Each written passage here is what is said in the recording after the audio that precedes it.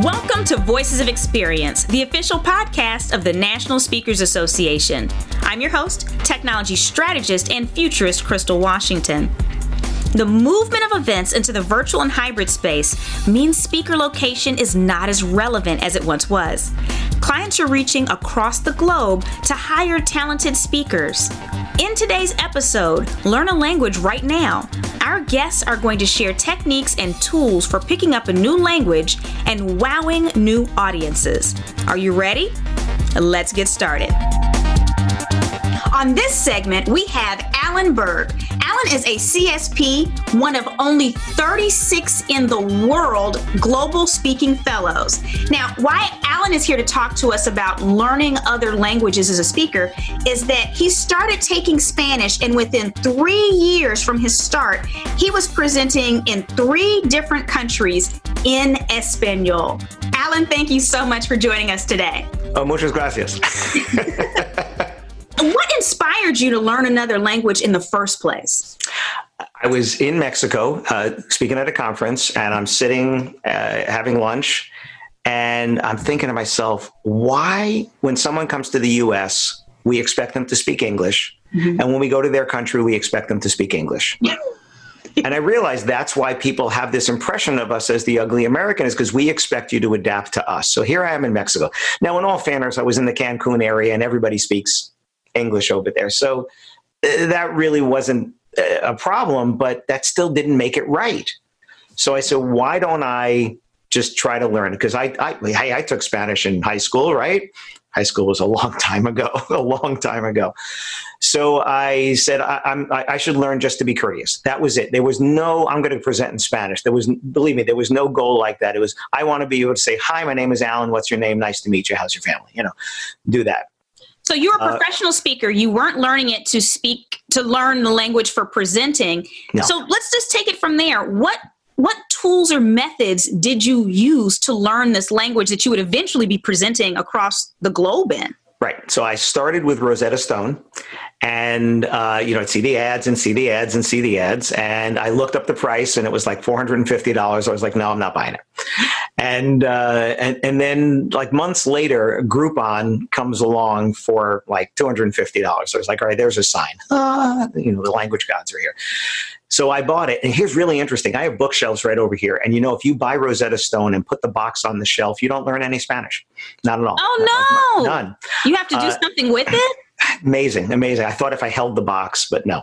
So months went by, and I ended up someplace else where it would have been helpful. And I'm like, you know what? You got to do this. But I don't have the time. We've all said that. I don't have the time. As a matter of fact, in one of my books here, Your Attitude for Success, I talk about the whole we don't have the time thing. So, well, when could I do this? See, because the issue with Rosetta Stone is you do it on your computer, and now they have apps now, obviously. This was 2013, so 7 years ago. So you do it on your computer, and you need to read, write, speak, and understand. Okay. So it's not an on-the-go driving kind of thing. It's I'm in front of my computer. I'm like, gosh, I'm in front of my computer all the time, but I'm not going to do it there. Wait a minute. I was on my treadmill one day, and my treadmill has a place to put a book or a magazine, but it's not angled very much. I'm like, you know what? I got a couple of those little rubber pads, put my laptop on so it wouldn't slide, put the headset on, and I did Rosetta Stone on my treadmill, all 4 levels. Oh, fabulous. Now, how long did it take you to complete the course? Just approximately, out of curiosity. It took me, I would say, well, the course, there's 4 levels of it. So I would say probably took me a year and a half, maybe not even. And that's doing it pretty consistently. Mm-hmm. It's a really good system, but you have to be looking at a screen, and that was the thing with that. But you do get to read. And you write, so I could get to like 3.8 miles an hour on the treadmill, and I could still write and speak and still breathe. So it took you about a year and a half to do this. You didn't present until 3 years later. What were you doing to stay sharp in the meantime? Because it would be very easy to lose what you had just acquired. So I started with Rosetta Stone, and then I asked some people in NSA, I said, what do you guys do to learn a language? And they recommended Pimsleur Audio. So P-I-M like Mary, S-L-E-U-R. And it was an audio program. So then I was able to do it in the car. So I get in the car, and it was CDs. first. Now it's of course all, digital and Audible and all that kind of stuff. And I would just, when I was driving, so I get in my car, I'm going to the store, I'm doing Spanish lessons. I have a client in DC, which is 200 miles away, 3.5 hours each way, 30-minute lessons, 30 lessons per level. I would do each level twice. So that's an hour per level. There's 30 levels. So that's 30 hours of stuff, but you go 3.5 hours to DC and back, and you can do that. And then anybody I could speak to, get in an Uber and somebody's got, a Hispanic accent, or the good clue is the radio's on the Spanish station, or if the GPS is in Spanish, you're not going to offend anybody there. Right. Orlando, LA, I get that all the time. Okay. Housekeepers, waiters, waitresses, friends, just people that I know, NSA people, just doing it. You learn by doing it. And in January 2016, a conference I was supposed to speak at in September in Mexico, I'm chatting with her in Spanish on Facebook Messenger. Okay. And I don't know what came over me, Crystal. I really don't. And I said, I got 9 months. I said, you know what? I'm going to present twice. How about I do the second one in Spanish? She's all excited. She writes me back. She goes, you're going to open the conference. I was like, no. I will close the conference and surprise everyone, because I've already been speaking Spanish in the hallways with people at conferences and stuff as much as I could. I would call it Spanglish more than Spanish. Okay. Just because of vocabulary, right? You just don't know the words you don't know until you need them. And I said I'll do that. Then she introduces me to a conference in Uruguay for August. So that's 8 months. And that's what started the journey. So in August, I ended up presenting in Panama on my way to Uruguay, then in Uruguay, and then for her in Mexico. And when you're speaking in these other languages on stage, are you translating your slides? Is there a different thought process? Are you just taking your English and turning it directly into Spanish? Do you have to study their customs? Help us understand the preparation behind this. So going to another country, a lot of NSA people know there's a great book called what is it? Kiss, Bow, Shake Hands. Kiss, Bow, or Shake Hands. Kiss, Bow, or Shake Hands, right? So I have that book. So here's what I do. I have a lot of friends who speak Spanish from a lot of different places. I will translate the speech myself. So in the early days, I would have someone translate it for me. But now what I do is I will translate the speech myself, give it to a friend of mine. She will always tell me, you write Spanish like a gringo. I was like, all right, I am. Because I'm thinking translate, which is a more literal translation, but maybe there's a syntax difference, and maybe there's just whatever. Again, we know that sarcasm and humor and stuff, they really don't translate. And then she'll give it back to me, and I will then practice. And I practice. And the way I practice is I will sit here in front of my computer. I have my notes on my iPad. I take my phone. I have a microphone, and I read the speech. And then while I'm out driving, while out walking, I listen to myself giving that speech. And then I go, okay, you need to say that different. Well, that wasn't right. Well, that was pretty good. And then I'll do it again and do it again. So by the time I've given the speech, I've heard myself give that speech 20, 25, 30 times. And I know what it's supposed to sound like. So when I'm giving it, I'm hearing myself give that speech. I know what it's supposed to sound like. So your speech, when you're doing them in Spanish, they're not, so I know there's different ways of speaking, in NSA, we know we all have different ways. Some of us memorize our talks. Some of us are much more conversational. So it sounds like yours is a little bit more memorized when you're doing it in Spanish. Is that especially if it's a new speech? Especially if it's a new speech. Okay. In English, I don't use notes at all. My slides. So in terms of the slides, if I'm going to another country, the slides are in their language. Okay. Occasionally, they're in both languages. If there are people in the audience that, you go some places, they get the earpiece on. Some people are hearing you in Spanish, some are not, or speaking in English. Some people are hearing you in another language. So I might do both. But usually, like if I'm in South America, if I'm in Guatemala, whatever, the slides are in Spanish. And I'm speaking, I'm pretty much sticking to the script. Only because I don't feel comfortable enough to go off script that much. Now, certain topics, I will add some stuff to, not like I do in English. English, I'm adding stuff all the time. English, I'm adding on the fly, right? We're doing that, right? Spanish, no, it's pretty much going to be what's on the notes. And what I try to do is I try to put down on paper. I don't do this in English. I try to put down on paper in Spanish what I would be saying in English. What is that story? What are those things to make it feel more conversational? But the more I've practiced or the more I've given that speech, the more conversational it sounds to them. I do have the iPad for a crutch, like I did when I started in English. I had, for a crutch. It's there, but it's, maybe I'll glance if it's a new speech. Mm-hmm. And I hate to say this because I'm a CSP Global Speaking Fellow. If it's a new speech, almost all the photos are me looking down, at my notes. Because I'm afraid if I look up, I'm going to lose my place. If I've done it before, it's like, I know what's on there. I just need to say it again. Okay.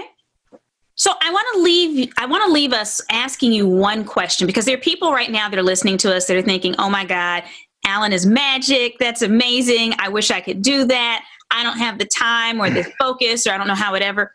What one piece of advice would you give to people that are listening right now that have a desire to do what you did, but maybe not the confidence to do it yet? You just have to do it. Anything hard is worth doing. I'm learning French now. And there are days when I just don't feel like it, right? Mm-hmm. And I started French differently. I didn't start with Rosetta Stone. I started with an audio program. There's a guy on Audible, Paul Noble, Noble. He's got Spanish and French and German. I really love the way he teaches. They're really inexpensive. Paul Noble. And the problem I'm finding with French is I don't know what the words look like. I know what they sound like. I don't know what they look like. Rosetta Stone gave me what they look like. So now I have Rosetta Stone French. Okay. So I can see, because French something. But there are days when you don't feel like doing it. And it's like anything else that's worth doing. You do it, and then you do it again, and you do it again, and you do it again. And then here's what I do. I go back to beginner lessons. After I finished 2 levels of Paul Noble. Mm-hmm. I bought a different level, somebody else's beginner. Okay. And go back again, because they teach differently. And it is so worth it, because when you all of a sudden can have that conversation with someone, you're going to be like, yeah. And I'm not doing it for anybody else. I'm not doing it for the attention. Thank you for inviting me here. Didn't do it for that. I didn't do it to present in Spanish. Mm-hmm. I literally did it. And one of the hardest things to do as an adult is to learn a new language. Mm-hmm. And when you're an adult of a certain age, let's say somewhere between AARP card and Medicare, I'm somewhere between them. It's hard. It is really hard, but it is so much more satisfying because it's hard. And that's what people who ask me, why did you start learning Spanish? And I said, porque es difícil, because it's hard, right? Because if I say, porque no hacemos cosas con difíciles, no crecemos. Because if we don't do things that are hard, we don't grow. We certainly want to grow. However, we don't all learn the same way. Our next guest is a polyglot who picked up her languages using different techniques. On this segment of Voices of Experience, we have Diana Watson with us to talk about how we can incorporate foreign languages into our speaking businesses. Now, Diana is the 2017 Mandarin National Champion. In fact, she is the first foreigner to beat all native speakers in a Mandarin Toastmasters speech contest. Diana, thank you for being with us today. Thank you so much for having me, Crystal. I'm honored to be here. Okay, Mandarin, at what point did you decide to learn another language? And why? Was Mandarin the first one that you learned? No, Mandarin is actually my 4th foreign language. Wow. My 4th foreign language, and I live in Taiwan, and Taiwan is my 4th foreign country. So ever since I was little, my mom says she remembers when I was 3 years old, I was running around the house saying that I wanted to live in other countries. And I used to look at those old globes, those Rand McNally globes from back in the day with my sister. And my sister, she loved languages. She's a French and a Spanish high school instructor. And when she was younger, she used to come home and teach me everything that she learned in school. So it started almost from birth, my interest in languages and cultures. So, yeah. Yeah. If I remember correctly, and reading your story, you were an educator as well when it came to, was it ESL? So did that kind of influence your wanting to learn, or were you already learning before you took that up? I am a retired ESL instructor. I taught ESL for 20 years. Mm-hmm. And one of the reasons why I took it up was because I knew that I loved languages and the whole process of language learning. Mm-hmm. And that process, that struggle of learning another language, I realized that's what I loved. And I loved helping other people overcome their language journey with English. So I got a job teaching Spanish. I wasn't the best Spanish instructor, but I realized, well, I don't want to teach Spanish, but I want to teach maybe Spanish speakers English. So that's how I broke into the industry. And 20 years later, I'm retired, and I've learned a lot of the tricks of the trade from how I taught my students how to learn English. I use it myself for the different languages that I learned. I'm the first foreigner to beat all native Mandarin speakers in a speech contest, and that led me to start this business called The Speaking Seed, which focuses on, people who want to use another language that they're not completely comfortable with, and, to share information and experiences to an audience where using those speeches accelerates your language learning, your foreign language learning, and also promotes cultural and global understanding. So I do that, and I advise organizations on how to help their teams be successful expatriates.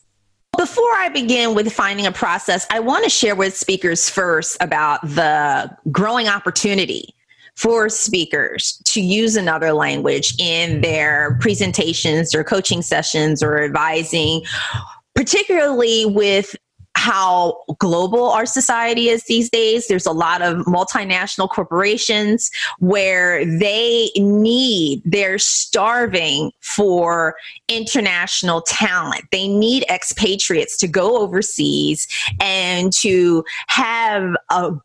develop great relationships with the local country stakeholders. So, for example, PricewaterhouseCoopers said there was going to be a 50% increase in international assignments within the next 1 or 2 years. And there's talent gaps. So there's lower birth rates all over the world. It's in Europe and Asia, as well as North America and South America. There's talent gaps. So right now, one of the things that speakers can look at the fact that if you were to incorporate a foreign language and be an advocate for foreign language learning and cultural understanding, it's a huge market that's being untapped. So in regards to some of my tips for using a language in speeches, one of the first things I suggest for people, let's say you're just going to another country and you're giving a speech in Norway. Okay. When you're in Norway, learn the favorite food. Okay. The favorite food, the nation's favorite food. Every country has one. I guess in America, for us, it's hamburger and French fries. For Norway, maybe it's some kind of a fish. Learn the name of that food. Try the food. Learn that word and learn how to pronounce it perfectly. Okay. And weave it into your speech. It warms up the audience so much. It shows that you care about their country, their culture. You're not just there to make a quick buck and give your speech and leave. It makes a huge difference.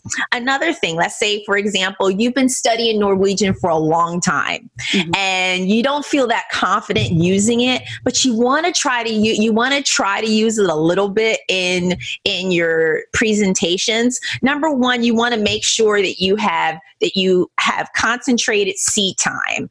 And my business is called The Speaking Seed. And one of the things that I focus on is making sure that any of my clients has seat time. Seat time is when you have dedicated time to practicing or rehearsing your stories or experiences with an audience in that language. You need that, whether it's virtual or live in person. Of course, live in person is always great, but you need that dedicated time. Now, another thing that you can do is if you do feel the confidence that you want to be able to use a part of your speech in that target language, I would suggest just using a part of it, just a little bit, maybe the first 1 or 2 minutes in the beginning, not in the middle, not in the end, because you're not going to have the courage then. You may mess up. But in the beginning, do your introduction of who you are and how much you love the country. Easy sentences, easy things to explain in that language. And then you can switch over to English.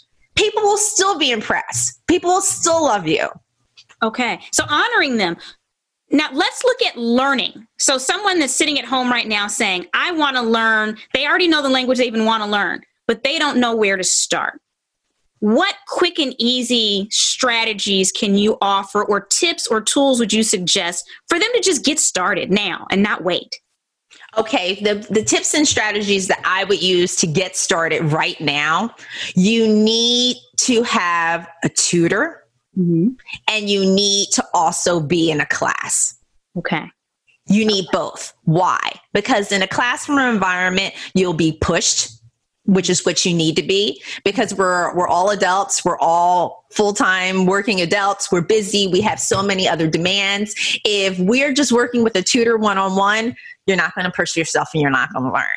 But if you're in a class and, you know, you're with others and you have tests and homework assignments and a teacher that's going to scold you if you don't get your work done because you're wasting their time, you're going to learn. Guaranteed, you're going to learn a lot faster. I mean, there's always an opportunity to, you know, to still drop out, but it's less likely that you're going to, because you'll feel that pressure from classmates and from an instructor. But you also need a tutor. A tutor is important because if you want to utilize the language, the target language in speeches or interacting with different clients in some way, you want to make sure that your comprehension and your speaking skills are on point. And I mean on point. So, for example, in Mandarin, tones and pronunciation is 50% of the language. 50%. And I would argue, you know, we don't focus that so much when we're learning Spanish and French and other languages that are more closely related to English, but it's still just as important, just as important. This is powerful because in an era where we oftentimes turn to apps, you're giving us a different strategy. But what I know from what you said is that for anyone listening right now, I promise you, your local community college or university, they all have language courses. I've taken some. So I know they exist all around the country. So it sounds like that's a good resource. They can probably point you to tutors through those classes. I'm sure the professors would be more than happy to point you in the direction because it means you're taking the class seriously. So thank you for giving us that resource. Is there anything else, you know, because you've given us some ways that we can lightly incorporate the language if we don't know it well. You've given us some resources for really being serious about learning the language. Is there any other tip or tactic or anything else you want to leave people with as we close that, you know, just to really push them towards moving forward? Well, you need to build a social network with people in that target language. That's important. When I moved to Taiwan, one of the first things I made a decision about in comparison to my other expat assignments, I decided that I didn't want to hang out with foreigners all the time anymore. I wanted to make local friends. I wanted to practice the language that I was using. Now, I know for a lot of our speakers, you know, you're traveling all the time. You're mainly dealing with people who are speaking to you in English, but there are lots of opportunities virtually at this point now where you can interact in these chat rooms with people in the local language. And I know a lot of them. I know people who are learning Russian and German and a lot of languages here in Taiwan where they don't have the opportunity to interact with them that much, but they still find events like through Eventbrite or through online Toastmaster clubs where they get that opportunity to practice. Thank you for tuning in to Voices of Experience, the podcast of the National Speakers Association. Catch us on your favorite podcast app, YouTube, and NSA's social media profiles. Have you been wondering how to charge for virtual? Should you charge your full in-person fee? Maybe a fraction? Tune in for next week's episode, Two Price Perspectives, to hear from two speakers who are having success using opposing strategies. I'll see you next week.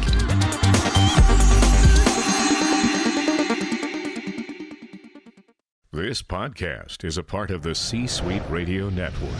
For more top business podcasts, visit c-suiteradio.com.